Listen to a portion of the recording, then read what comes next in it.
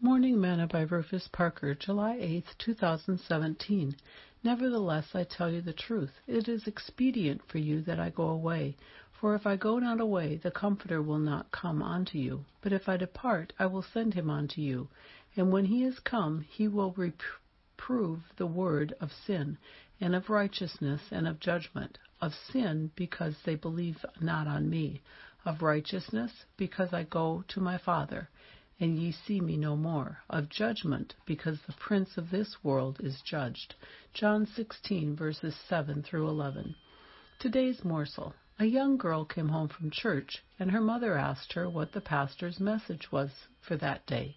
She replied, "You'll get your quilt." The mother was somewhat surprised of the titles of the message, so she decided to call the pastor and inquire about it. The pastor told her his message title was actually, "Your Comforter Will Come." Just a little humor for the morning. The Greek word for comforter is parakletos, an intercessor, counselor, an advocate, comforter.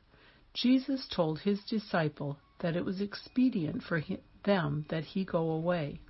For if he did not go away, the Comforter would not come unto them. But if he departed, he would send it to them. Because Jesus is the Holy Ghost, they could not receive it if he had not departed. Jesus wanted them to know that even though they would not see him with them physically, he would be with them spiritually.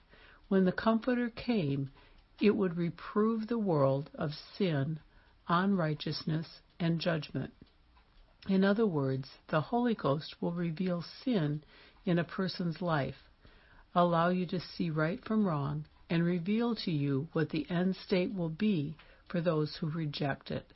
The Holy Ghost is God's Spirit within us. Sing, "O Lord, send the fire just now. O Lord, send the fire just now. O Lord, send the fire just now, and baptize everyone." Thought for today. Do you need a comforter?